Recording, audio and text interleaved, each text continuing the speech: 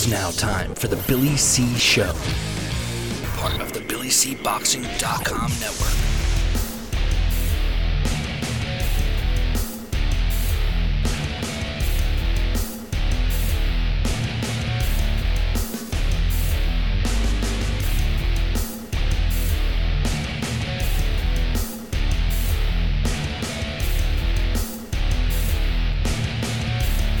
And we're coming to you live from the Billy C. Studios in Lake George, New York. I'm Bill Caliger, and it's time for the Billy C. Show. Good morning, good day, good evening, whenever you're watching, whenever you're listening. I hope you're doing okay today. Today's show is being brought to us in part by Sal's Neighborhood Pizzeria and Italian Restaurant, located on beautiful St. Simons Island in Georgia. Check out the website, www.salsneighborhoodpizzeria.com. Or give my man a call, 912-268-2328, 912-268-2328. Find out why I go all the way to St. Simons for an authentic Italian meal. Today's show is also being brought to us in part by our 24-hour, 7-day-a-week television channel. Check it out on all the major streaming services like Roku, etc., etc. All the information can be found at GINICO.USA.com. That's GINIKO. USA.com. Sign up today for free. And don't forget, we replay these shows and all of our specials. A lot of great stuff up on our 24/7 channel. Today's show is also being brought to us in part by the Title Bout Championship computer game. Check out our website, BillyCBoxing.com, and click on the Title Bout banner. And finally, today's show, she's being brought to us in a part by my book, Tom Molineaux, From Bondage to Baddest Man on the Planet, is available right now where all good books are sold, and you get a copy of this book right now where you're watching or listening to this very show. Just visit BarnesandNoble.com or Amazon.com, or if you want to get a signed copy, just visit BillyCBoxing.com, but just drop me an email, Billy@TalkingBoxing.com. That's TalkingBoxing.com. The fight just ended. The rematch between Anthony Joshua and John Ruiz. In case you missed it, it was a boxing display, really, in my opinion. Anthony Joshua reclaimed his titles. It was a unanimous decision. Two of the judges had it 118-110, and one judge had it 119-109 to give AJ the win. He improves to 23 wins, 1 loss, with 21 of his wins coming by knockout. He regains the IBF, WBO, WBA, and IBO titles. Andy Ruiz drops to 33-2 with 22 knockouts. I scored the fight 118-110. I gave rounds 2 and 8 to Ruiz. That's it. The rest of the fight I gave to AJ. A couple of things I observed. Some points. All right. First of all, Anthony Joshua. I think he looked great. I mean, as far as boxing, if you're looking for a fighter to just go out there and destroy his opponent, you didn't get that with tonight's fight. He looked good, weighing in at 237 pounds. I would love to see him come in around 240. I know he looked good, and I know it's only 3 pounds. He looked a little thin around the midsection. I'd like to see him a little chunky around the midsection. Not fat, not in terms of chunk like Andy Ruiz. But Andy Ruiz did not look like he was tired or anything. It just was a good boxing lesson for AJ. A couple of points I want to make. Number one, I don't know if you thought this like I did, but the truth of the matter is no disrespect to Andy Ruiz. I like Andy Ruiz. He's a breath of fresh air in the heavyweight division, and I think he's going to get another big fight. I already predicted to my man Mitch this outcome. I thought it would be a late round stoppage, but I predicted AJ would win. And the other thing I predicted was Andy Ruiz, will be fighting Deontay Wilder after Wilder's Tyson Fury fight. Guaranteed those two are going to fight. As far as AJ, we'll see what happens with him. Everybody's going to compare Deontay with AJ again. Here's the thing. Anthony Joshua, if he fights discipline like he fought tonight, is going to beat Deontay Wilder. However, if he gets caught with one shot from Deontay Wilder, too many scotches tonight. If he gets caught by one solid shot by Wilder, he's going to sleep. I mean, I thought Ruiz hurt him a couple of times today. One thing that really bothered me, they were talking about Andy Ruiz as this, if he gets him, like he was a killer, like he was a knockout artist. He's not. Out of his 33 wins, only 22 of his wins came by knockout. That means 11 of his wins were by decision. I think that styles makes fights. You guys have heard me say AJ's biggest weakness is fighting shorter guys. And when you fight a shorter guy like Ruiz, who actually has hand speed and some pop, I'm not saying he doesn't have any pop, but when you combine all of that, you can see why Anthony Joshua lost the first fight. Also, the main reason he took Ruiz lightly. Let's be real. That's the truth. He took him lightly. So Ruiz is the same Ruiz. He got to bask as a world champion for several months, but he is what he is. The thing that bothers me is all of his power shots are behind the head. They're illegal punches. I can't believe Luis Pabon did not warn him. It was clear. AJ complained about it. If you go back, a lot of his victories that he won by knockout, every single fighter will complain that he hit behind the head. He did it in the first fight. It's how he rocked AJ. And in this fight, I thought he hurt AJ, and the shot came from behind the head. If you noticed, I think it was in the second or third round. If you notice after that, AJ was protecting himself from that until the later rounds when Ruiz was connecting with the behind-the-head shot again. Every time AJ went to hold or get in tight and smother Ruiz, he would come back with the behind-the-head shot. And I think the referee should have warned him. That's an illegal punch. It's an illegal punch, whether it's effective or not. I was a little surprised that Ruiz didn't try to go to the body a little more. Possibly would have slowed AJ's movement down. But basically, they were saying he was chasing him around the ring. I don't know if he was so much chasing him around the ring, but he was spinning him around the ring. That's for sure. Andy Ruiz stayed in the center of the ring most of the fight. But for the most part, I thought it was entertaining. I enjoy when a fighter loses and then comes back and wins the fight, and you see improvement. And we clearly saw some improvement tonight with AJ. I think that he's disciplined, and I think he showed his discipline. As far as all the talk about getting a new trainer, I still believe maybe it's time. Maybe it's time. I thought that with Sean Porter and his father, and they proved me wrong.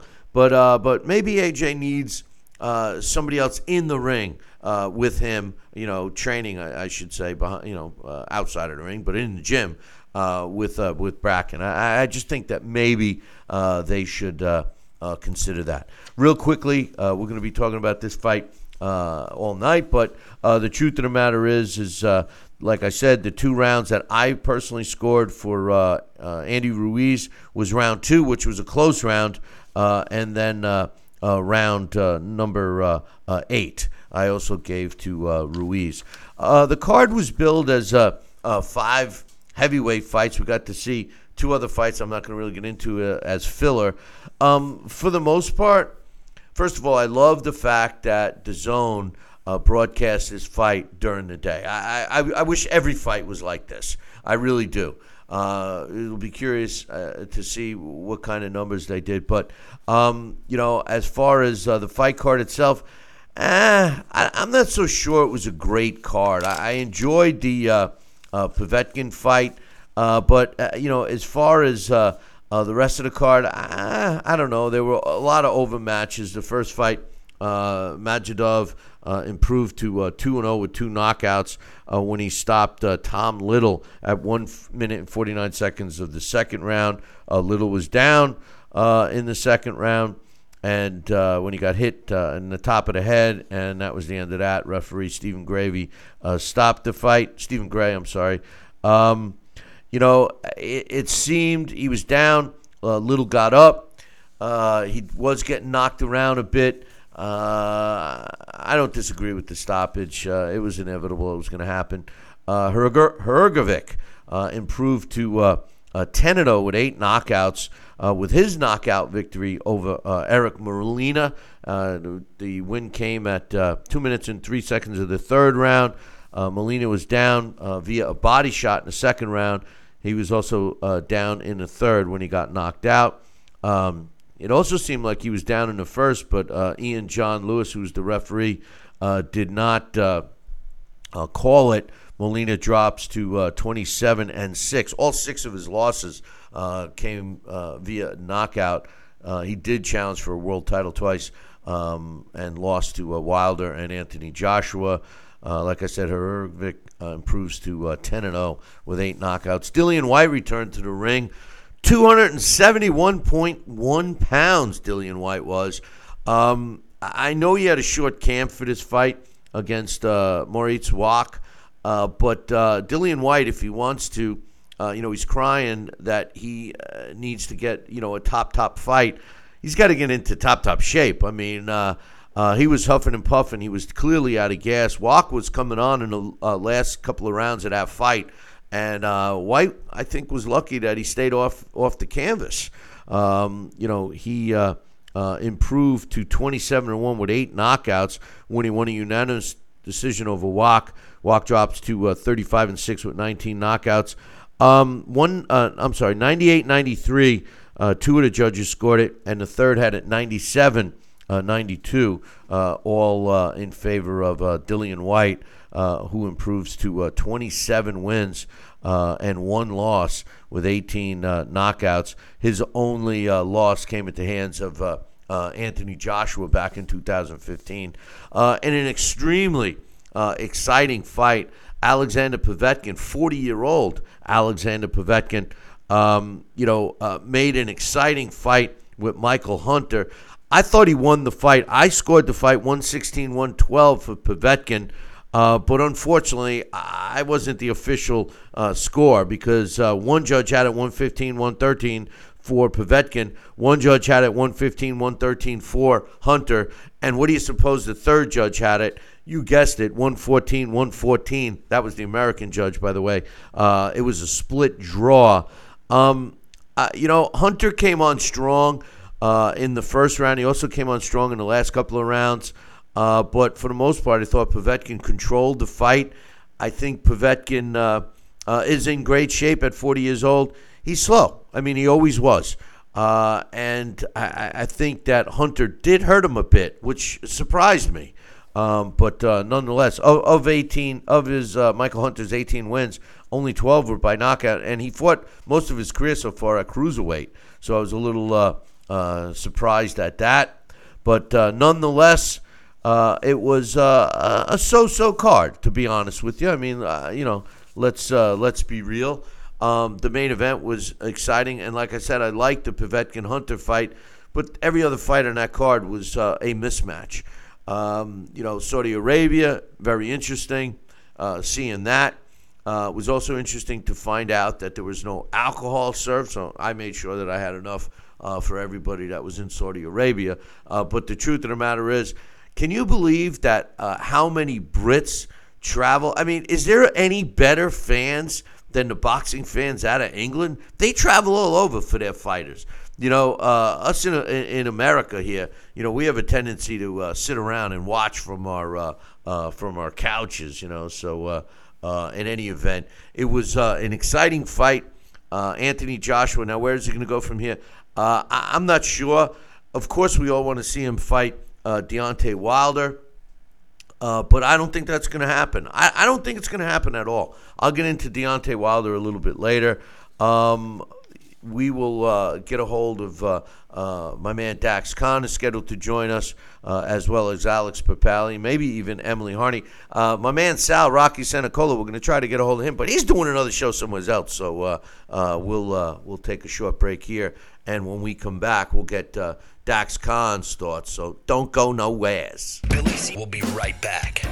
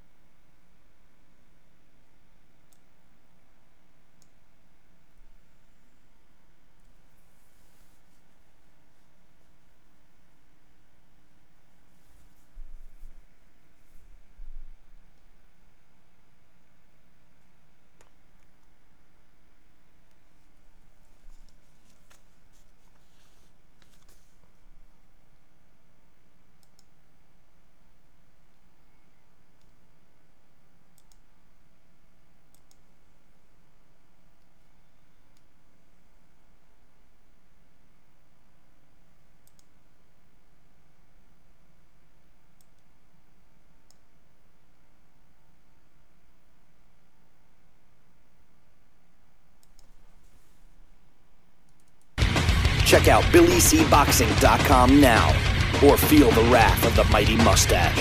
Oh, that hurts. Why are you doing that to my face? I hate you. That's BillyCBoxing.com. Consider this your warning. Now back to Billy C. Interact with the show at BillyCBoxing.com.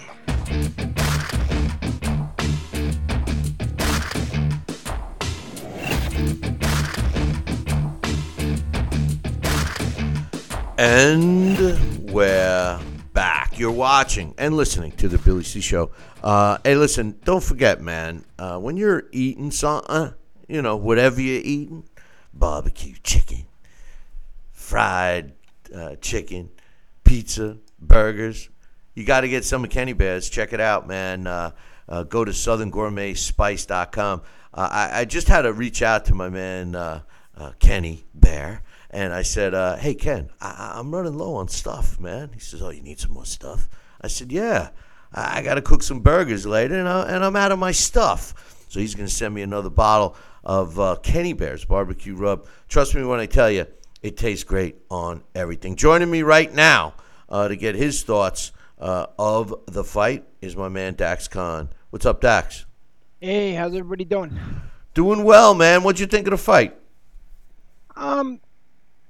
Well, one, Andy Ruiz, what do you say? I mean, it's kind of embarrassing that you've become a Charles Martin or a Buster Douglas or Hasim Rahman or anybody else that they were actually comparing him to. Andy Ruiz, he came in there and he's a better fighter than what we've seen tonight. But Andy Ruiz had no game plan too. Was even capable of switching up his game plan a little bit. Anthony Joshua, he changed his style. He slimmed down a little bit, which is great. You can tell definitely by the third or fourth round, Bill, he had a lot more stamina than we're used to seeing from Anthony Joshua. Remember, you look at his past fights, usually by the fourth or fifth round, he's breathing out of his mouth. He's huffing and puffing. Tonight, he did well. But what he didn't do tonight is he didn't seem all that confident in being the boss. When you compare him to guys in the past, whether or not you compare him to, a Muhammad Ali in his rematch with Joe Frazier, whether or not you want to compare it, to Evander Holyfield in his rematch against Riddick Bowe, or you want to compare Lennox Lewis in both his rematches to Oliver McCall or Hasim Rahman. They came out, they took charge of the fight, they wanted to prove they were the boss. Anthony Joshua seemed very unsure of himself in there at times. There was even the one round where he had a couple good rounds, and the round ended. Andrew Ruiz happened to catch him with that good shot, and Anthony Joshua looks at his corner, and he kind of shrugs his shoulders and lifts his hands. I don't know if he's really, truly mentally over that defeat the last time. He kind of seemed a little worried about getting punched all the time.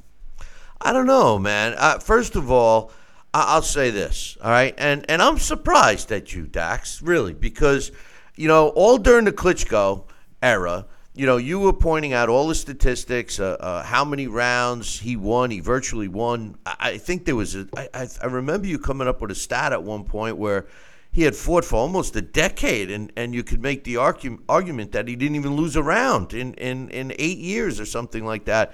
And I, the relationship between Klitschko and AJ, I think what we saw tonight, the discipline, and I believe that's really was the difference, was the discipline from Anthony Joshua. That proved to be the difference, and there's nothing wrong with that, because he would need discipline to fight a Deontay Wilder for sure. As far as Andy Ruiz, I mean, no disrespect to him, everyone loves Andy Ruiz, but Andy Ruiz has been the same fighter for his whole career. They were making him like he was a bombs away knockout puncher, which he wasn't. He did knock out AJ. But before that, 11 of his wins weren't by knockout. I think we saw Andy Ruiz. This is the same Andy Ruiz we always saw. And what we saw tonight was an upgraded version of Anthony Joshua. Yeah, he added more. And, again, I'm happy that he got rid of that bulk. He improved the stamina. He just seemed very unsure of himself. He didn't seem that confident. He fought a disciplined fight, and you have to congratulate him on that. And you only have to assume he's going to continue getting better from this change. This is just a preview of the Anthony Joshua in the future. But Is it or is it not? Again, when you mention these other guys, they came back with like a point to prove, like they were the boss. Anthony Joshua, even when he would land a really hard shot, he seemed a little nervous about stepping in. Now, you shouldn't go in there reckless because that's what kind of got him knocked out the last time. But, he didn't stick around either to make sure that he was still in control of the fight. He was so worried about what was coming back at him. Now, when you go in there against other guys a little bit more rounded than Andy Ruiz, you're not going to be able to be so hesitant. And his jab, the difference between a Klitschko or a Lennox Lewis or something like that, guys like that, big guys like that, their jabs were controlling jabs. Anthony Joshua was more like a flicker jab, but Lennox Lewis and especially Vladimir Klitschko, when he threw out that jab, that stopped guys in their tracks. I don't care who it was. When they landed that hard jab, it stopped guys in their tracks. Anthony Joshua was just kind of flickering that jab. So I really don't know what to make of him off this fight. He has his belts now. Once again, he's a two-time heavyweight champion. How long that lasts, I really don't know. I thought I don't want to sound really critical, but I was impressed with the stamina. I was impressed with the discipline. He just did not seem like a really overly confident Anthony Joshua. No, of course. Listen, any fighter that gets knocked out, that tastes his first defeat, is going to be a little tentative. Dax, I've said it all along for several years now. The worst thing, Anthony Joshua's biggest weakness is facing guys that are way smaller than him. You know that. He's always had trouble with those kinds of guys. And when you add the hand speed, let's face it, Ruiz has got fast hands. And it's not like he has no power. He has accumulation power. I'm not so sure he's got, a one-punch knockout type of a power, crush his opponent. I don't think that. I think that he lands an accumulation of 3 or 4 shots that'll put his opponents down. But I think that AJ was fighting tentative. He had to get the confidence. There was a couple of points in that fight where I thought that he was going to exchange and go toe to toe and forget the discipline. And somewhere along the line, it clicked. Oh, wait, take a step back, and I think that's ring savvy, ring intelligence, to be honest with you. Oh, absolutely it is. Absolutely it is. And I'm not really trying to knock Anthony Joshua, so I just keep reinstating that. It's just that Anthony Joshua just did not seem all that confident of himself when he had a guy who was true, just very one-dimensional and not in the best of shape. Now, as for the Klitschko brothers, the stat on the Klitschko brothers is Vladimir Klitschko never had a close fight. His 2 losses were, by stoppage, but he never had a close fight. The amazing thing about Vitaly Klitschko is Vitaly Klitschko was never behind on a scorecard in his whole career. The 2 losses that he suffered were the one against Chris Bird was due to the shoulder injury, and he was way ahead, and he was ahead against Lennox Lewis. Vitaly Klitschko was never behind on the scorecards. He never lost. He's lost rounds, but he was never behind in a fight, which is amazing. He was never behind in a fight ever. Who? Vitaly Klitschko. No, I know, but I don't know how many times Vlad was behind in a fight either, to be honest with you. I really don't know, but the thing saying about Vladimir is Vladimir never had a close fight. It was never like a majority decision. It was never a split decision. When the Klitschko brothers won, they won. If you wanted to take the Klitschko brothers out of their game, if you wanted to change, you had to force them to do it, and nobody was really able to do that. With Vlad, you had to knock him out or you weren't beating him, except for, later on with Tyson Fury, which is at the tail end of his career. As with Vitaly, it was...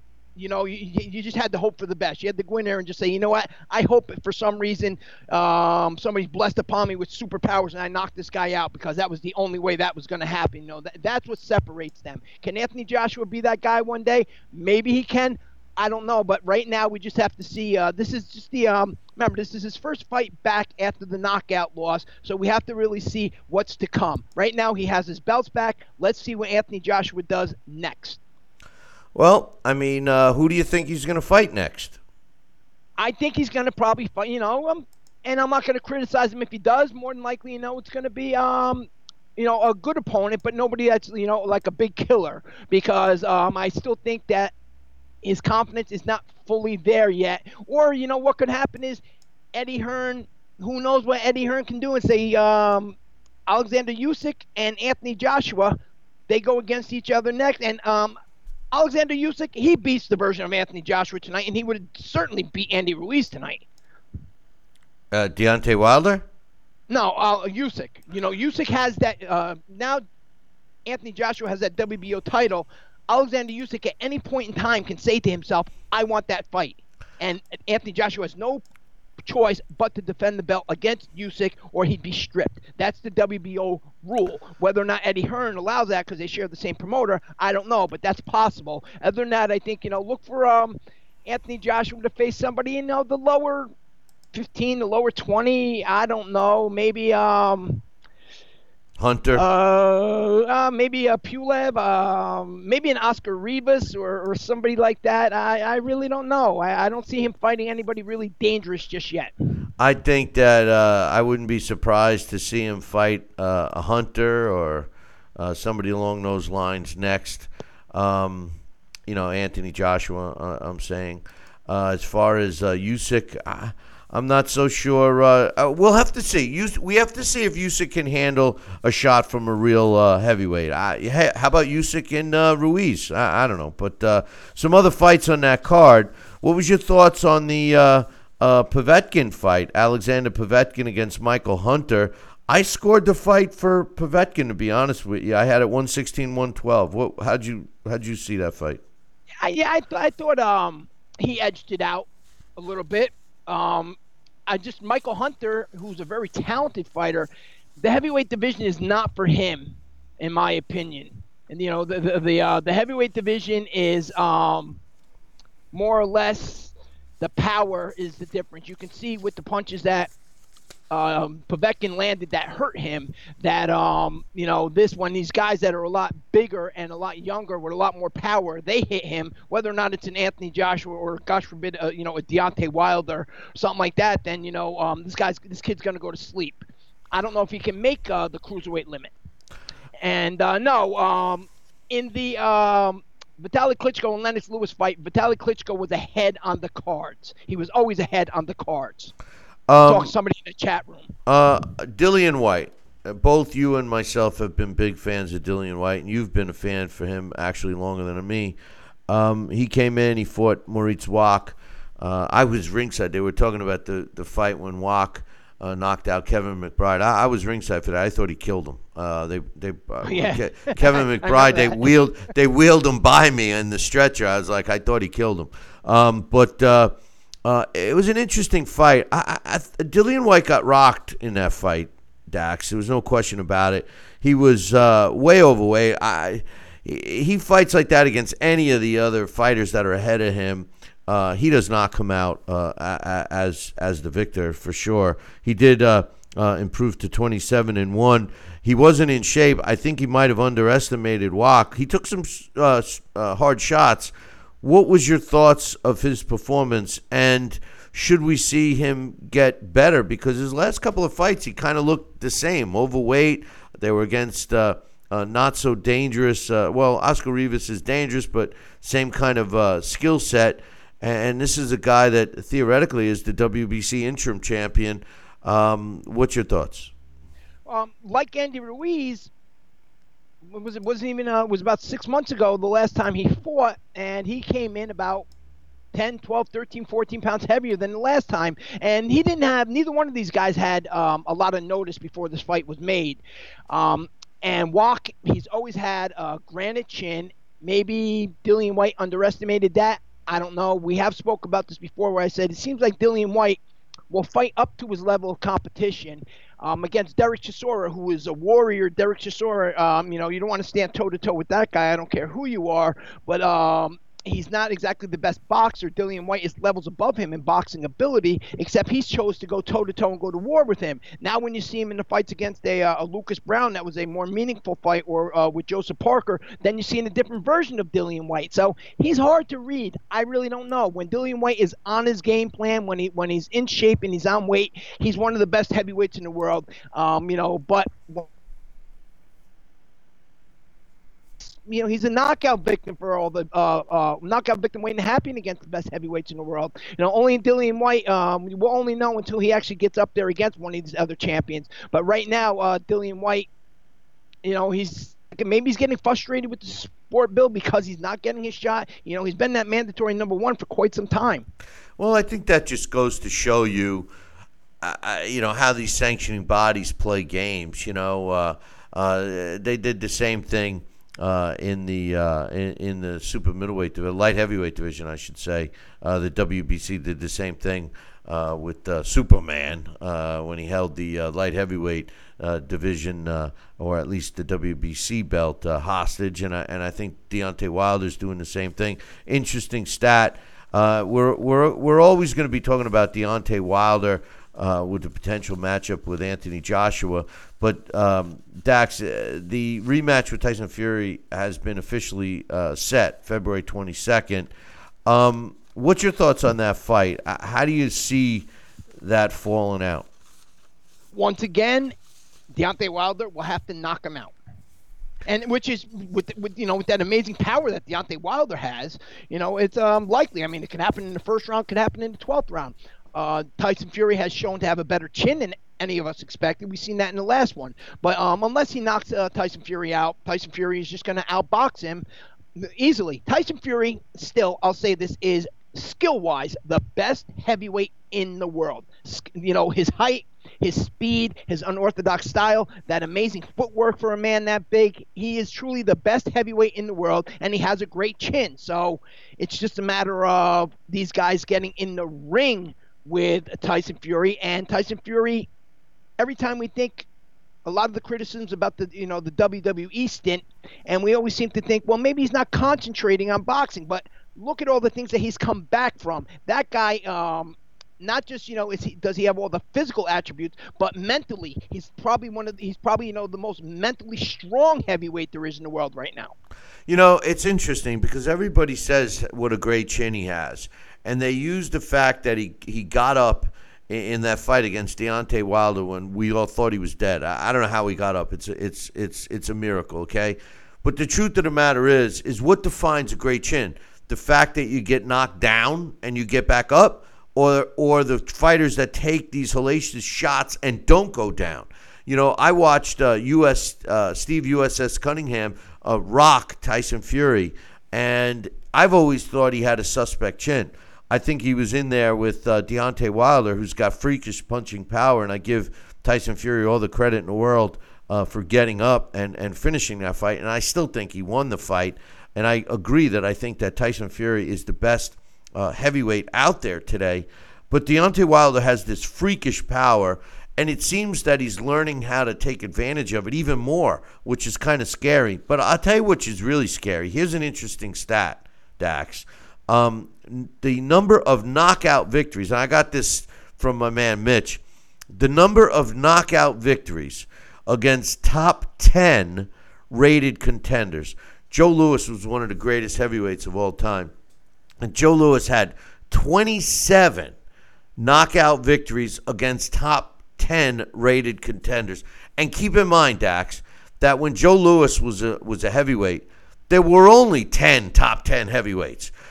Today you got 4 major sanctioning bodies with potentially 10 different top 10 heavyweights in each one. So you could have 40 top 10 heavyweights. How many knockout victories against top 10 rated contenders has Deontay Wilder amassed? Yeah, you have a point there, but I will give me a number.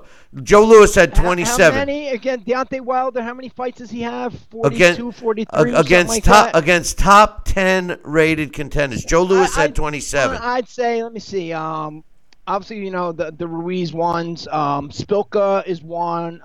Then we have Areola. Washington was rated at some point in time. Stavern was a belt holder, whether or not, no matter what you think of him. Then you have Malik Scott. I don't know. I'd have to get back to you. I have to think about Dominic Breazeale. Oh, speaking of that with Dominic Breazeale, going to that statement you were making real quick on what defines a solid chin. being able to get up or being able to take the punches without going down. I remember having a conversation with you several times about Dominic Breazeale and me saying, he doesn't really have a good chin. And you said to me, oh, he has a great chin. He just because he goes down, he keeps getting back up. So when you're up until Deontay Wilder, and Anthony Joshua, who are both big monster punchers. So in your opinion, what defines that great chin? Well, I think I think that a fighter that can take a punch, I think Povetkin showed a great chin tonight. He took some solid shots and he was in trouble and he didn't go down. That's what I think. Can prove a sturdy beard. The guy that doesn't go down. But then again, you could make the argument that he gets up. Is that a solid chin or is that a lot of heart or quick recovery powers? Nobody had faster recovery power, in my opinion, than Evander Holyfield. So. I don't know. But the answer to your question, the answer to my question, Deontay Wilder beat 2 top 10 rated contenders at the time in which he fought them. Ortiz was one of them. And Stavern doesn't count because he was the champion the first fight. He wasn't rated the second time. And Arreola wasn't in the top 10 either. He was in the top 12. And maybe Klitschko is for, we're just speaking about heavyweights. I'd probably have to say that Vladimir Klitschko ranks very close behind Joe Louis. I think if you count his 2 reigns, he actually has more defenses in total than Joe Louis, doesn't he? Or are they the same? Yeah, or he's been in more title fights than Joe Louis. Who, Wilder? No. You're talking about Klitschko. You're talking about Klitschko. Yeah, Klitschko. I think I know that he beat at least 15 to 16, genuine top contenders, and champions. So it has to be Joe Louis, then Klitschko next. No, I think Larry Holmes was next. Larry Holmes was about to tie his record, I thought, and lost. I thought it was Larry Holmes. No, I thought that was Marciano's record. Well, no, that was knockouts, but I'm pretty sure that wasn't it 20? Didn't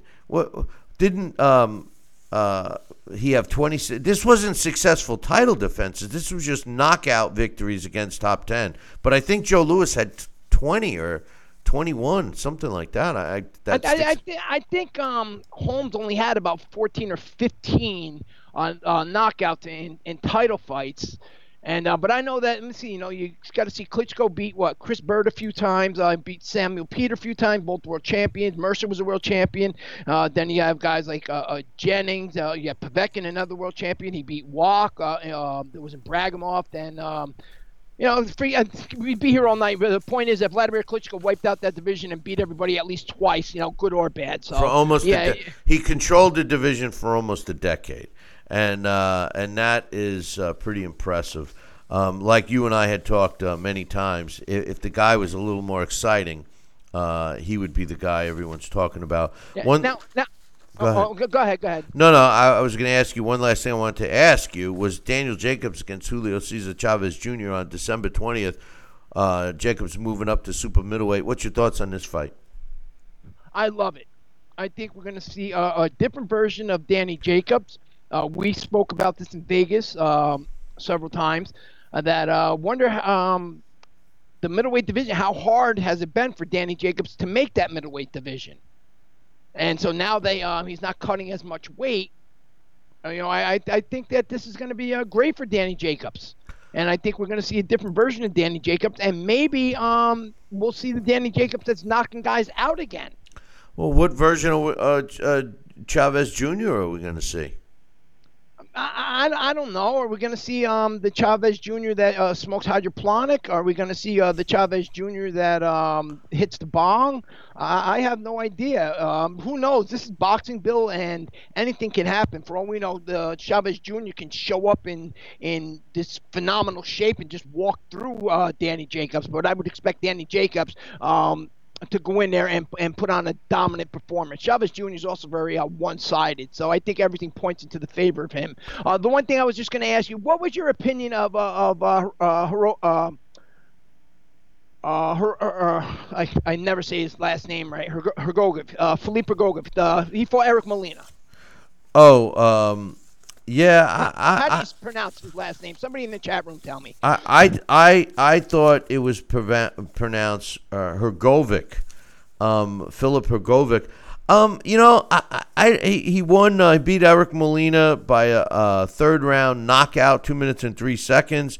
Molina looked like he was there for a payday. He was trying to get, a point taken away for hitting behind the head. I think Andy Ruiz hits behind the head more than now you got me having a hard time doing Hrgovic or whatever. Phil. Usually you're slaughtering. I know, but I was getting better. Yeah, but usually you're slaughtering Johnson. I know. I can't even. What do you think I'm Billy C for? I can't even pronounce my own last name.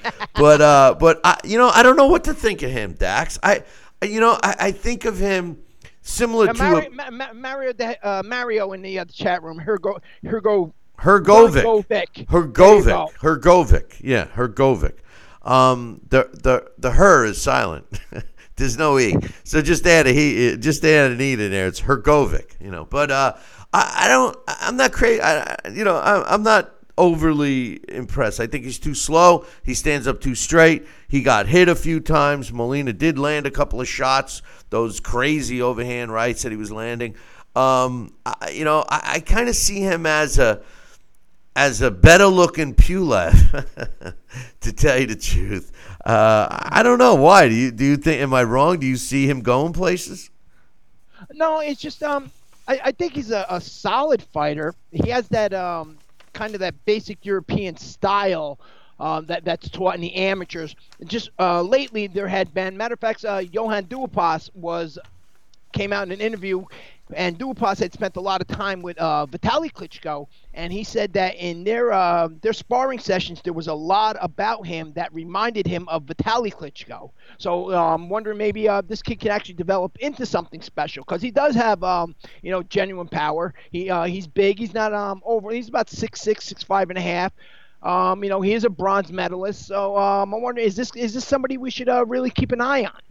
Or is he just, another one of these guys from the European amateur system that is really one-dimensional and, he's going to fade out quick or become another Pulev, who is always teeters somewhere in that number 5 area, but just really can't seem to get over that hump. I like all of these young fighters that are coming our way from the heavyweight division.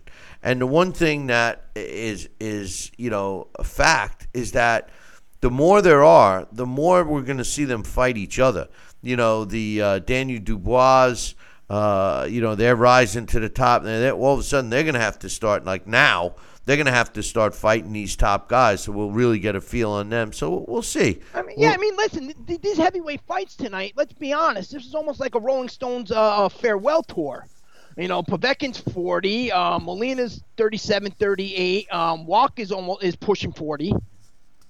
Well, Wach was impressive. He's going to get himself another fight. He was impressive.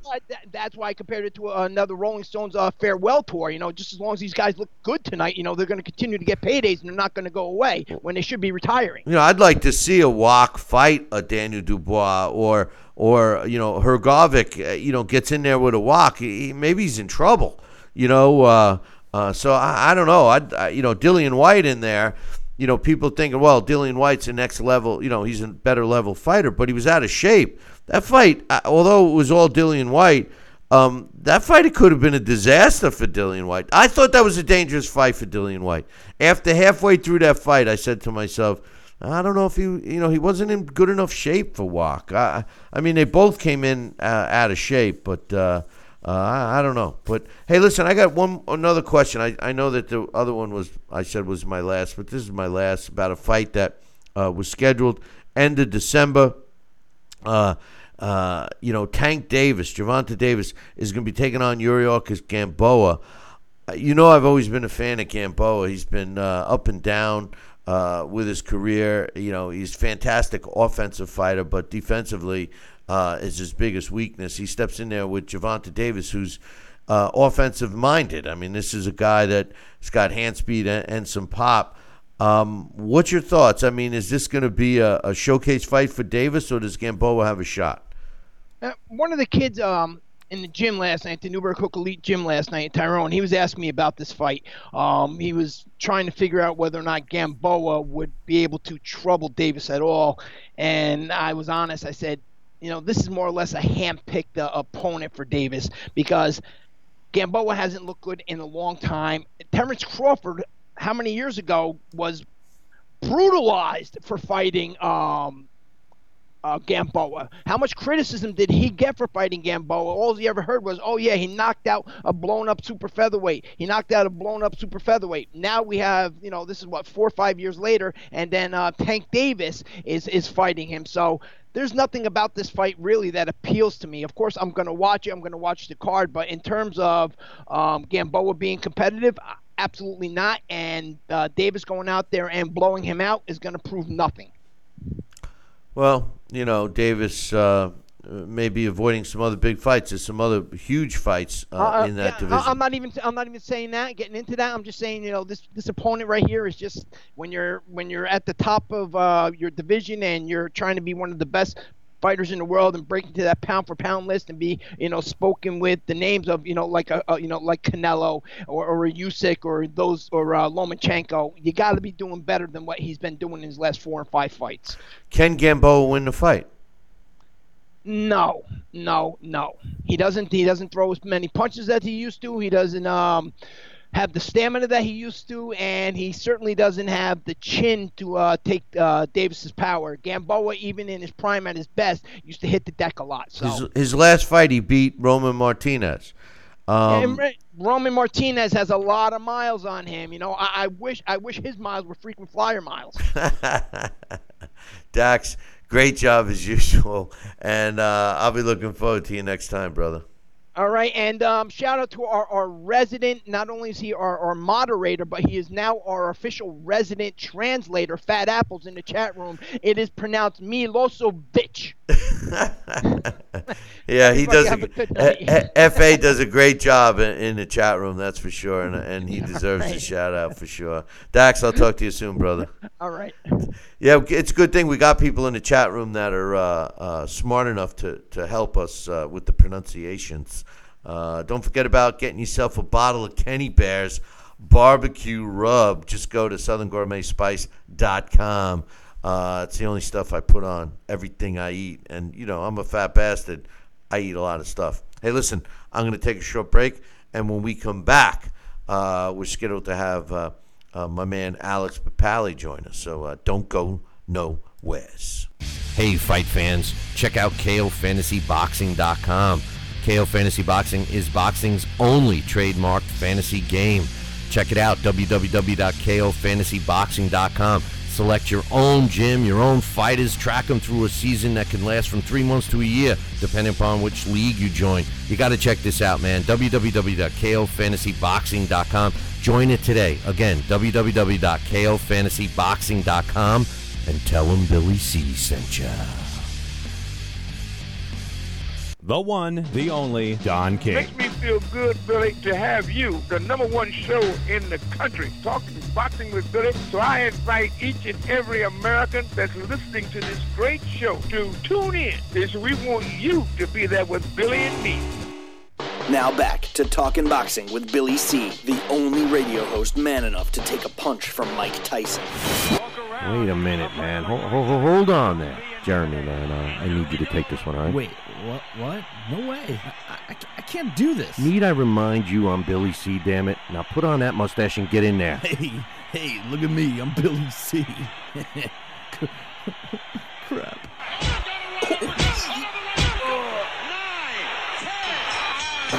The undisputed heavyweight champion of Boxing Talk Radio. It's Talkin' Boxing with Billy C. Now back to Billy C. Interact with the show at BillyCBoxing.com.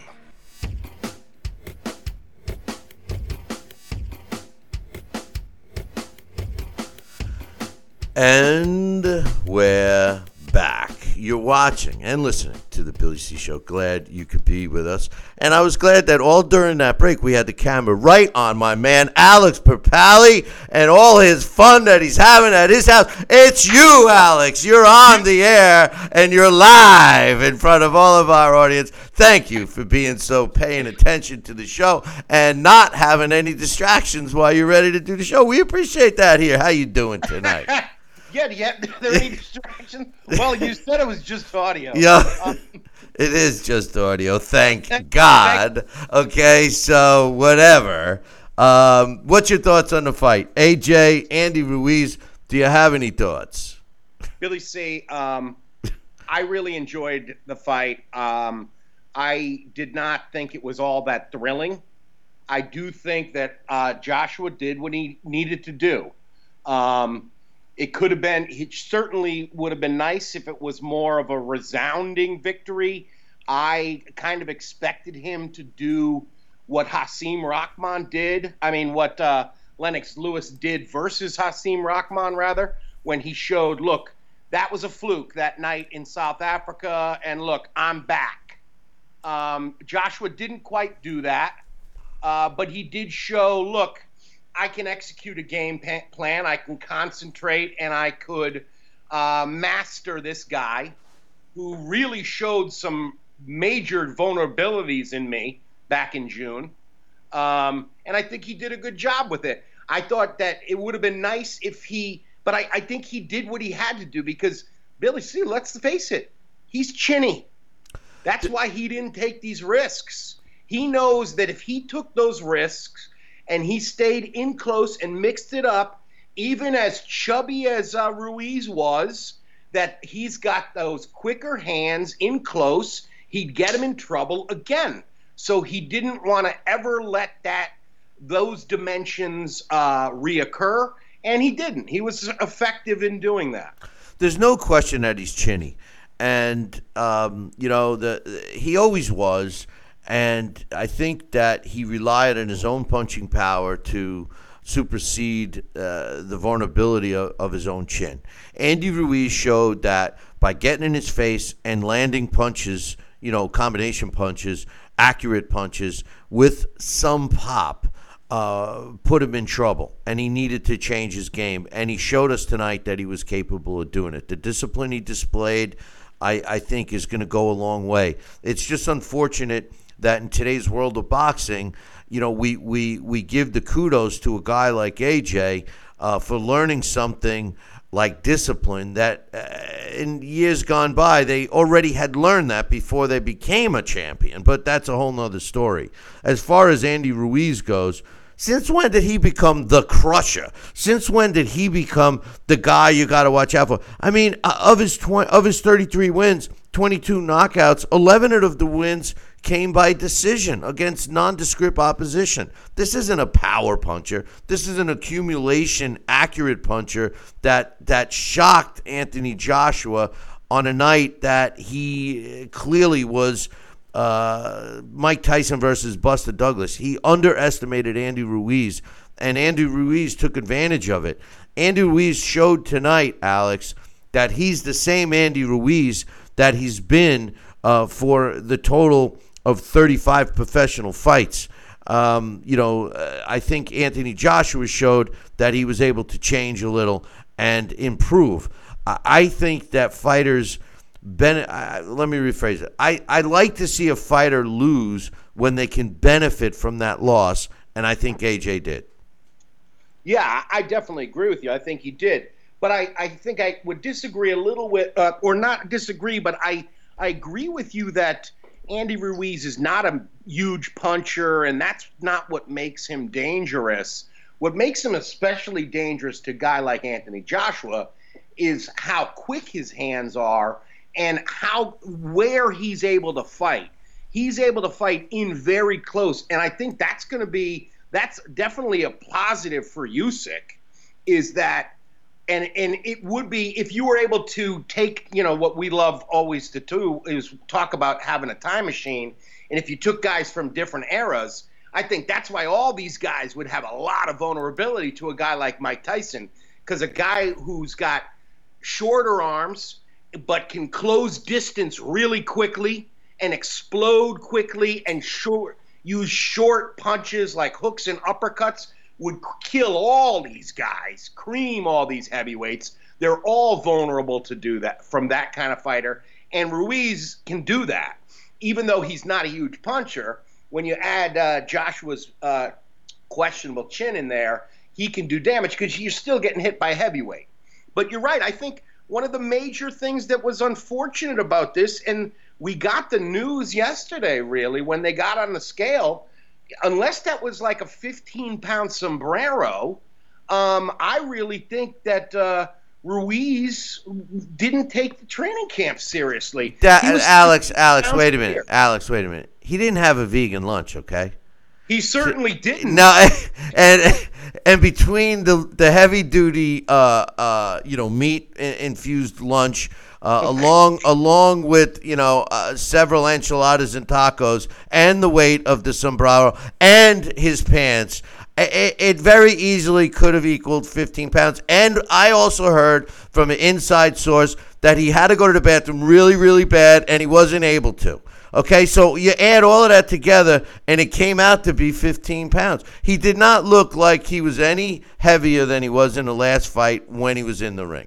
I don't know. I thought his stomach did look a little larger, but, maybe, I don't know. I know I have problems. His stomach looked larger. Yeah. I mean, come on, man. Come on. You got some water. You got some water in your lungs, okay? I mean, come on. I have body image issues, so I could be wrong. But listen, I do think that he the thing that was impressive and still was impressive, he has a hell of a chin. And that's what made him dangerous all night. And it's very clear that Joshua thought he was dangerous all night because he gave him so much respect. And there was a funny moment, I think it was in round 9, where Joshua actually, clinched him and then looked into his eyes like a lover. He looked deep into his eyes, as if, you're still here? What do I have to do? And there was this moment. Yeah. You know what the answer was? Hit him behind the head some more. Because every power shot that Ruiz throws is behind the head, Alex. Well, I thought some of that was because, I don't know. Why? Because he turned the wrong way? I mean, every time they went in for a clinch, he hit behind the head. I'm telling you that I think that and I love Andy Ruiz. How can you not like Andy Ruiz, okay? But his punches were behind the head. They were illegal. I didn't notice too many. Really? I did think that Anthony Joshua, one thing that Ruiz was doing that I thought was totally cool, Hagler used to do it all the time. If you had a hand free and you were partially clinched, you hit the guy in the body. Nope. And there was a couple of moments where Joshua sort of got stuck half bent over, and Ruiz went right ahead and banged him in the side. And Joshua even kind of whined about it.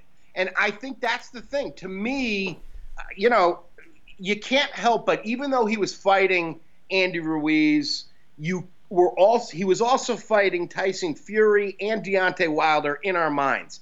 And quite frankly, Alexander Usyk. Because you got to throw him into the mix, because what's he? A short-armed, powerful heavyweight. Fast-armed. That he could, and he has the psychology and nerves of steel that he could break down a Joshua. I don't know, man. I think, to me, even though Joshua did something, this is rarefied air for him. He's up there with like the Floyd Pattersons, Joe Louis, guys who regained the heavyweight crown. That's significant. But he did show that he is not the best of them. I think Tyson Fury is the most skilled. Deontay Wilder hits like a superhero. And then you got to say Joshua's third. I can't argue that at this stage. I don't think Usyk is in the mix. I'm sorry. He has not beaten a legitimate, good heavyweight yet. Does he have the boxing skill to frustrate and outbox an Anthony Joshua or even a Deontay Wilder? I'd say the answer is yes. He's not going to outbox Tyson Fury. No. But Tyson Fury, listen, the fight between Deontay Wilder and Tyson Fury, as much as I'm a fan of Anthony Joshua and Tyson Fury, I think the fight between Deontay Wilder and Tyson Fury will yield the best heavyweight in the world should we crown a winner in that fight. As far as Deontay Wilder is concerned, he has no boxing skills, zilch. However, he's got, like you, and I love the way you put it, he's got the power of a superhero, and that's been great for him, and it's all he's needed. You got the three-headed top fighters in the heavyweight division, three-headed dragon at a heavyweight division, and then the next level guys are like what we saw tonight, Dillian White. I saw an overweight Dillian White that to me doesn't stand a chance with any of those top three guys. What's your thoughts? Yeah, that was caca, that fight, man. I was very surprised because that was a sign we got yesterday at the weigh-in too. You know, the scale tells no lies, Billy C. And he came in heavy too. I don't know. I got on the scale the other day and it said one of you guys got to get off. It was lying. I was the only one on it. But anyway, you know. I couldn't believe that was the same Marius Wack that he's been knocked out quite a few times, and I figured Dillian White would have knocked him out. Alex, weren't you with me at, I think it was Foxwoods or Mohegan Sun, when he knocked out Kevin McBride? Weren't you with me? Not with you, but I remember that. Yeah. And I thought he killed Kevin McBride. I mean, I really did. And I was impressed with Wack tonight. I really was. And as a matter of fact, that man is going to get himself $1 million payday in his next fight out. He came to fight. He fought to the best of his ability. And I thought that Dillian White was in a risky fight. And towards the last couple of rounds, to be honest with you, although I scored him for White, I think that Dillian White, he got a gift. I mean, he won the fight. What did I score it? Let's see. Where do I have it? Dillian White, it was 98-93 twice, 97-93 by, 98-93 once. Two judges had it. No, I was right the first time. It's like I was hanging out with you for a while. But 98-93 twice, 97-92. Yeah. But in any event. I thought that, yes, Dillian White got a gift, but I think Michael Hunter got a bigger gift. He lost. I thought he lost that fight. I thought Povetkin won the fight. I could be wrong because I did not score it, round by round. But I was watching, pretty closely, like I said, with distractions, as you pointed out. Yeah. I'm sure you didn't miss a beat, I'm sure. But I scored at 116-112 for Povetkin. Yeah, see, that's what I would have thought. I thought Povetkin edged him because even though I thought Hunter came blazing out, suddenly Povetkin was back in the fight and was doing some serious damage every round consistently. It was. I thought it was one of the best we've seen Povetkin look. I thought that was a little, unfortunate for him that he didn't get the nod. But that's everybody wins with the draw. And then there was two other fights on the card that we got to see in the heavyweight division. Hrgovic stopped Eric Molina, and Majidov beat Tom Little. Two of those fighters, young fighters on the way up. Neither one of them are going to do anything special. I think. I hate to say it. I don't mean to be a balloon buster, but I think that they may get a title shot, both of them at some point, but they don't possess the agility. Let's just use that. They don't. Either one of them don't possess the agility to get out of the way of a legitimate, top heavyweight, in my opinion. Right. Well, I think they're still learning, but it is. This is an early. But learning and natural ability. Like when you see a fighter with natural athletic ability that's still learning, you see the potential, and okay, if he learns, how to pivot a little better, he knows how to move a little better, he knows how to, set up his jab a little better. You could see room for improvement. I'm not so sure with these guys. I see flat-footed power guys that are going to be protected, and they're not going to have a chance to get better. And before you know it, they're going to be 15-0, 16-0, maybe even 20-0, and they're going to get handed a big fight, and they're going to get destroyed. Yeah, I mean that's certainly one way that it could go. I know that never happens in boxing, Alex. I know it never happens. But Deontay Wilder, Tyson Fury, the rematch has been made official. What's that? What do you think are the chances that we would see a unification now? So, like you said, we get in February. What is it? February 22nd. We get Wilder Fury 2. From that, hopefully, we get something definitive. And we know, okay, this guy is badass numero uno. So is the winner of that fight number one? Yeah, I think so. Yeah. So of course I would want them to fight Anthony Joshua as soon as possible to get all the belts. Now, quite honestly, I think that would be a pretty great thing because I think it will be Tyson Fury. And then I think you have an all-Britain bout that would, bring down that O2 arena. Yeah. A friend of mine just mentioned Brexit, and that fight could cure Brexit.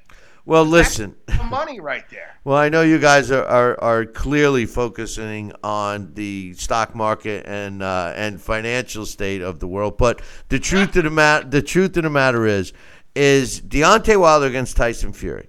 The winner, as much as I'm an AJ fan, has to be considered number one. Yeah. So with that said, if it turns out to be an ever-saving England fight between Tyson Fury and AJ, I like the matchup. Now, if Deontay Wilder comes out on top, which I think Deontay Wilder this time around is going to attack Tyson Fury. And I don't think Tyson Fury is going to survive 12 rounds of Deontay Wilder's power. I really don't. As much as I've been a fan of Tyson Fury, and since his second pro fight, I haven't missed a fight. I've been a huge fan of Tyson Fury. I just think that Wilder right now seems to have kicked it up a notch with the way he utilizes his power. I don't think he has any other skill at all. No defensive skill, no movement. Nothing. He's even lost the ability to throw a jab. But he has gained the usage of his power hand, and that's a dangerous fighter right there in Deontay Wilder. So he beats Tyson Fury. I don't see a Wilder AJ match happening in the near future, and I'll tell you why. I do see a Tyson Fury AJ fight, but Wilder AJ I don't see. And the reason is because Deontay Wilder is especially should he beat Tyson Fury, will clearly want the side A type of money, the side A promotional team. And that's where the fight will stall. And Deontay Wilder will cry that AJ's ducking him, and AJ will cry that he's ducking him or whatever, or whatever the case is. So I don't think that fight will happen. I really don't. A couple of interesting facts. I believe, if I was informed correctly, that Anthony Joshua made $40 million tonight. Wow. I don't think that Deontay Wilder has made $40 million in his career. And it goes back to what we talked about on this very show, Alex Papali, that Deontay Wilder has made some financial blunders in not fighting Anthony Joshua. As a matter of fact, I bet you if he could do it all over again, he would fight him because of the suspect chin of Anthony Joshua. Well, I think one of the things that you had mentioned there, because quite a bit of that I agree with. Well, why don't you just touch on what you don't agree with? I think you're right. I think of the two of them, I think Fury AJ would be easier to make, especially if Fury comes out of the Wilder fight on top. I agree with you that Wilder has improved. And maybe I should say it like Teddy Atlas. It's not just you have to have a missile system. You have to have a delivery system to get it to the target. And that's the thing with Wilder. He has definitely improved his delivery system. He showed that against Ortiz. Is that we know he's a huge bomber, but he's gotten better at really zeroing in and plastering guys. So you're right. It could very well be that he emerges and from the Fury fight, and then we have to sit through a Twitter war between the two of them, or an Instagram war. I think the kids like Instagram better these days, Billy C. Then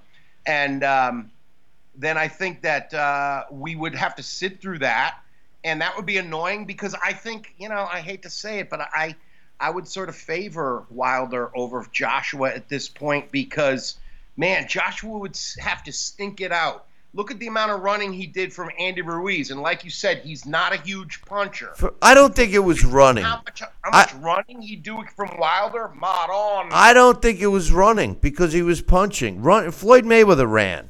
I don't know if it was running. I think it was boxing, 101. I really do. But I do agree. I do agree that I think if they fought right now, Wilder would get the best of him. I think that he's Frank Bruno, man. He's Frank Bruno. He's a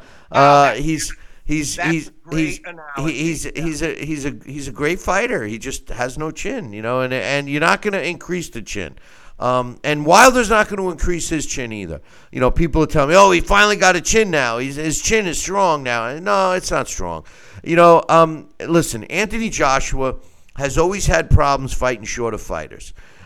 Go back into history. Every fight that he struggled with was against a shorter fighter. He's not used to Klitschko. It took him years to learn how to fight shorter fighters. And then when the heavyweight division got bigger, it took him years to learn how to fight bigger fighters again. I think because Deontay Wilder, the nature of his style, the size of his opponent doesn't matter. He's a clubbing fighter anyway. Anthony Joshua will always do better with a bigger fighter. Andy Ruiz, on the other hand, because he was fast-handed and shorter, is the reason why he got the better of Anthony Joshua the first time around. And I got news for you.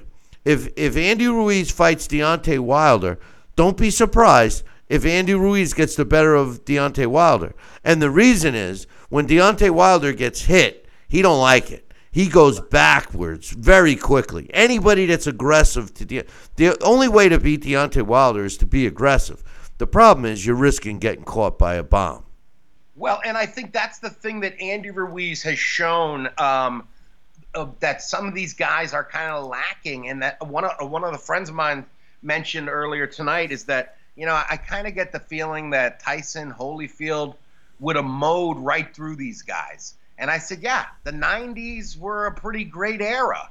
And I think that's the thing, is that the thing about Andy Ruiz, he has this raw fighter part of him, that he is the one who, if you hit me, I'm hitting you right back, and I want to hit you harder right now.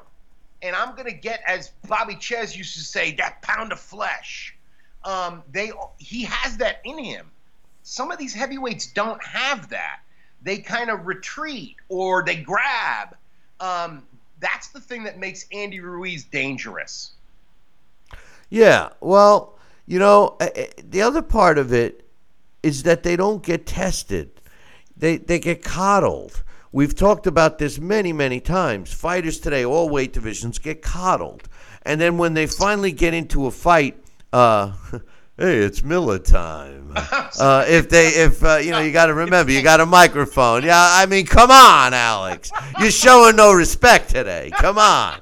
But anyway, the fighters today. I don't know. You made me lose my train of thought. Why don't you take over? What are you drinking? What are you drinking? What'd you just open? A tab? A tab? What is it? It's a vegan soda. What do you got? What do you got? Just carbonated water. What do you got, Alex? Go ahead. You might as well promote it. You might as well give somebody some free promotion. Come on. It's plain seltzer. Yeah, Stop and Shop. All right, Stop and Shop. Oh, so he's promoting Stop and Shop now. We have a rogue guy on this show, and I tell you something. Don't we have fights tonight too? We got Jermall Charlo. Yeah, who cares? Jermall Charlo is like one of the worst. Listen, I will be rooting for the Irish kid. Nothing against you. Nothing against you Irish people, even though what you did to us Italians back in the day. It's not like I hold a grudge to this day. Trust me, I don't. But I will be rooting for the Irish tonight. I'm not a big Charlo fan at all. Neither one of them. All of the shenanigans that went on at the weigh-in. This kid is moving up in weight. Hogan is moving up in weight to fight Charlo. Charlo is nothing more than a twin, one half of a twin that the PBC is trying to promote, and they're putting him in against non-discrete opposition. This is clearly PBC/Floyd Mayweather maneuverability, where they take a guy and they beat guys with good records, but along the line you'll forget, or people won't know, or it'll be lost in translation in the boxing history books that Hogan is actually junior middleweight, moving up to fight in middleweight. Right. Aside from that, I have nothing personally against Charlo. I'm not a big Charlo Brothers fan. I don't know. I don't know if I might as well just come out and say it. No, I'm not going to pull any punches with you anymore, Alex. I'm not a big Charlo fan. Okay. Hey. Your point is made, man. I respect you. I thought it was interesting seeing that Canelo went over there. When did he get that hottie? Who's that? Is that his wife or is that his girlfriend? I never saw her with him before ever. She was there at the MGM when we were there. Oh, I didn't notice. Maybe it was the what do they call it that they have, the women, the kerchiefs. Oh, yeah, the hijab. The hijabs. Yeah, the hijabs. Yeah. Not to be confused with the other jobs that they get later on, but that's terrible. This is a kid's show. You shouldn't be saying stuff like that. But in any event, let's talk about some fights coming up in the future. Daniel Jacobs is fighting Julio Cesar Chavez Jr. at the end of this month, December 20th. What's your thoughts of that? Daniel Jacobs moving up to super middleweight. I think he should win that easy. I don't know. I don't expect much from Chavez Jr. I don't know. I was even surprised that fight was real when they announced that. I think Jacobs wins, probably decision. It's funny. Julio Cesar. I'm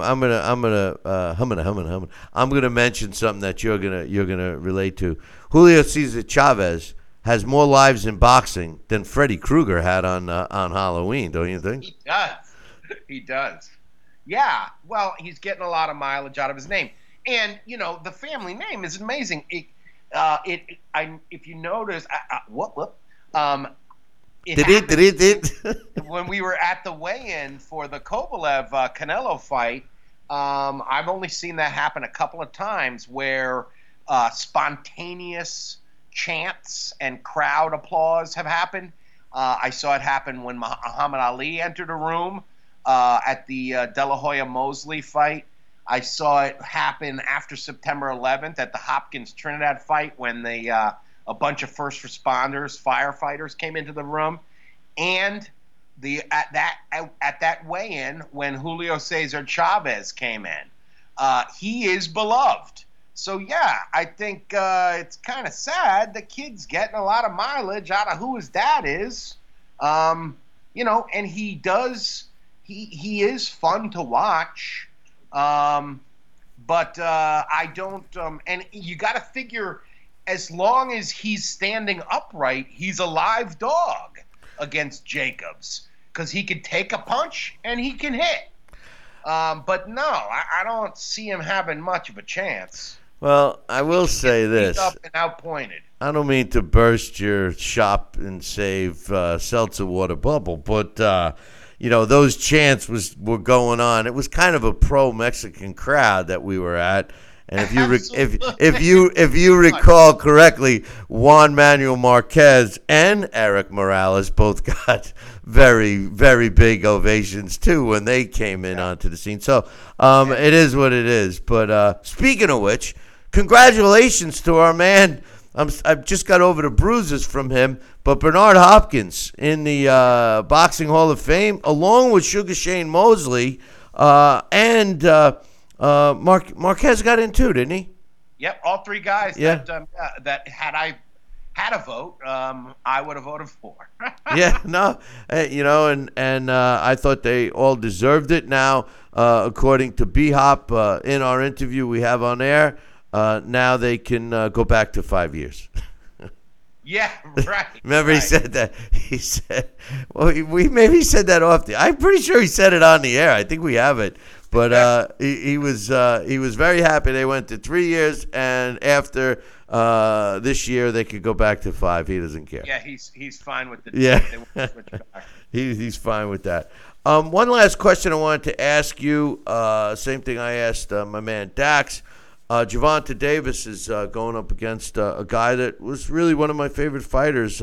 We actually had his first interview when he swam across the ocean on a bed of coconuts to land here in the U.S. from Cuba, and that's Yuriorkis Gamboa.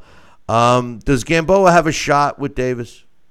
No, he certainly does not. You guys are killing me. Yeah, it's kind of sad, the Yuriorkis Gamboa story, but it's the way a lot of boxing stories end. He was a guy who I really enjoyed. He had his special kind of swagger, and he was a real quick, explosive puncher. But yeah, those days are long gone. He's been knocked out a lot, and he's going to get knocked out again.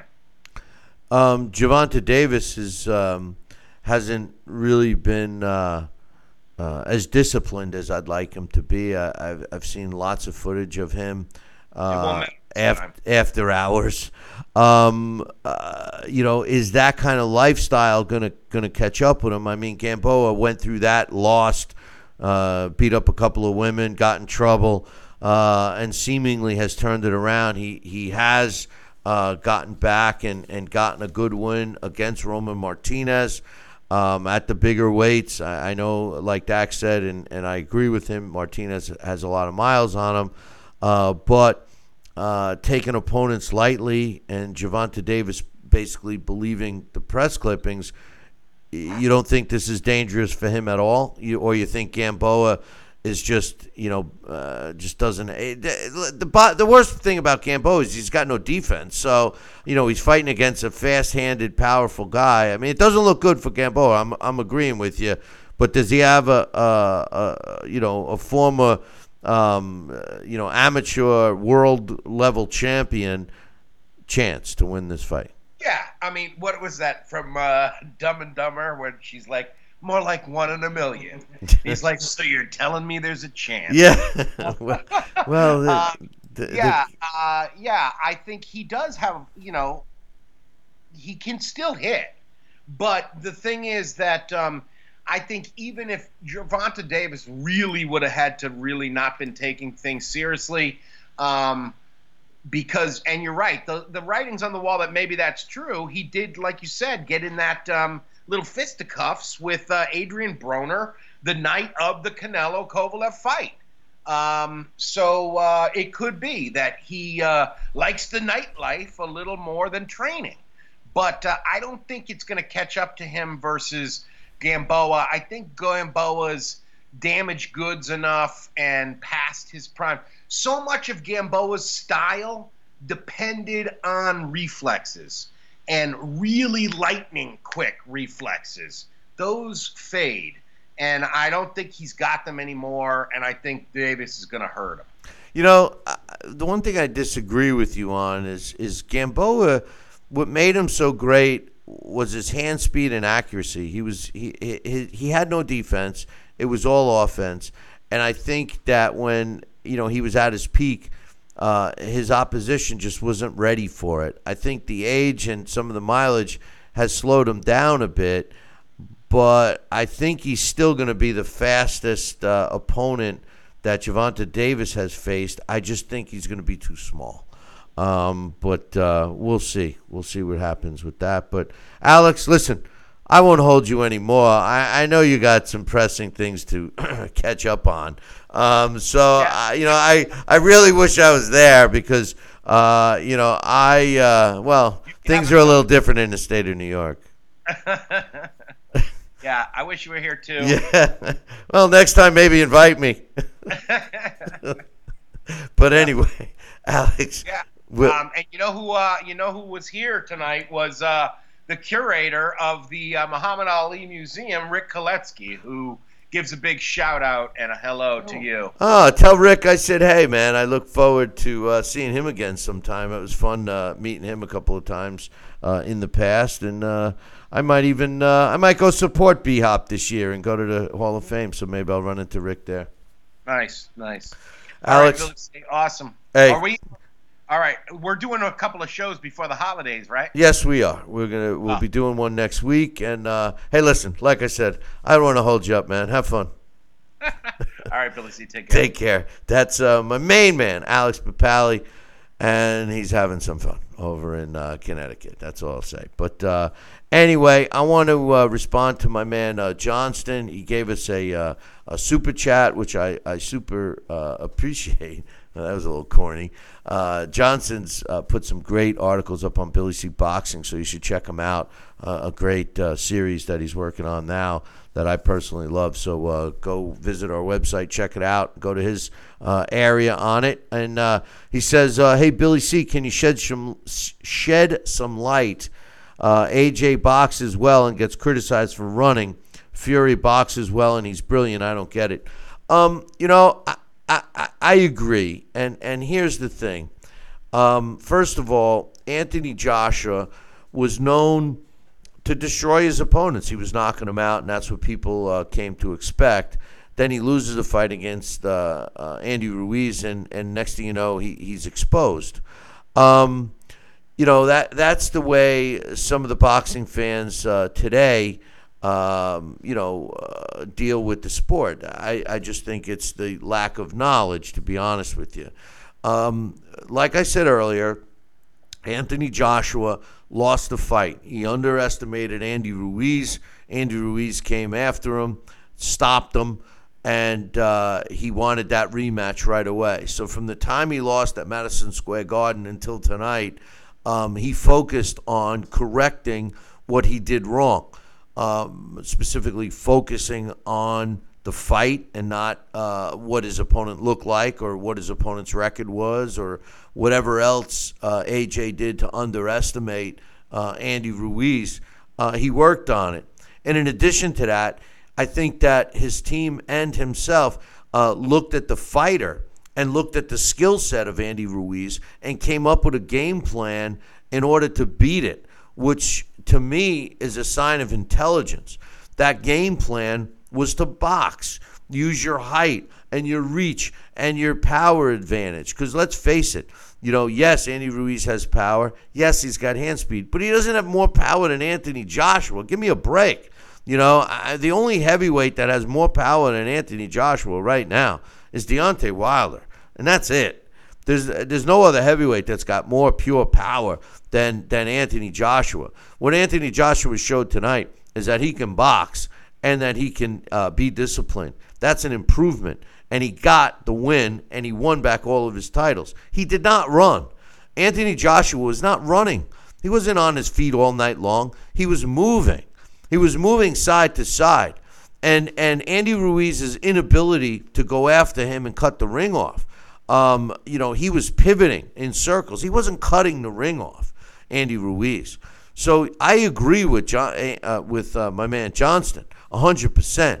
I mean, this guy was not running. Floyd Mayweather was a runner. Floyd Mayweather ran to the other end of the ring. And not only could his opponent not hit him, but Floyd Mayweather couldn't hit his opponent.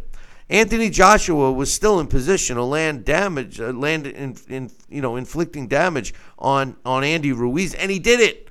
All you have to do is look at Andy Ruiz's face. Yes, AJ got cut, but that's it. That was the only sign that he was in a fight tonight. He was in shape. He was not huffing and puffing. Dax alluded to that earlier tonight, and AJ was not huffing and puffing. Andy Ruiz wasn't either. But I think Anthony Joshua deserves credit. He went back to the camp and to the drawing board. He came up with a game plan that was going to beat Andy Ruiz. And like I've said all night, Anthony Joshua's biggest weakness, besides his chin, is the fact that he has trouble fighting smaller fighters. End of story. Every time that he's struggled in a fight was against a smaller fighter. So Andy Ruiz had that. He had the number one in the first fight. He had the kind of appearance that you would underestimate.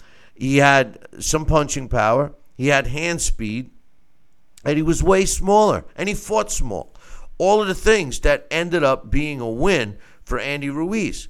And Anthony Joshua did what true champions do. He went back to the drawing board. He improved his game to fight that opponent. Now, what I hope to see from here on out with Anthony Joshua is the same kind of discipline. Not so much the same kind of fight or style, but depending upon his opponent, to come up with a game plan and a style to win. Up until tonight, we saw Anthony Joshua seek and destroy his opponents. He still can seek and destroy the right opponents. But the opponents that can get in and land some shots and do some damage, especially shorter fighters that can get up inside and work Anthony Joshua without his movement from side to side, he improved on, and he showed us that tonight. It'll be interesting to see what Anthony Joshua does for his next fight. Right now, I believe that Anthony Joshua should enjoy the win and be in the mix. He's in the top 3 heavyweights of the world. There's no question about that. But in any event, we appreciate you joining us today, and we will be back next week. So do me a favor. Make sure you tune in. Same bat time, same bat channel. Until then, I'll leave you with this. Ciao, baby.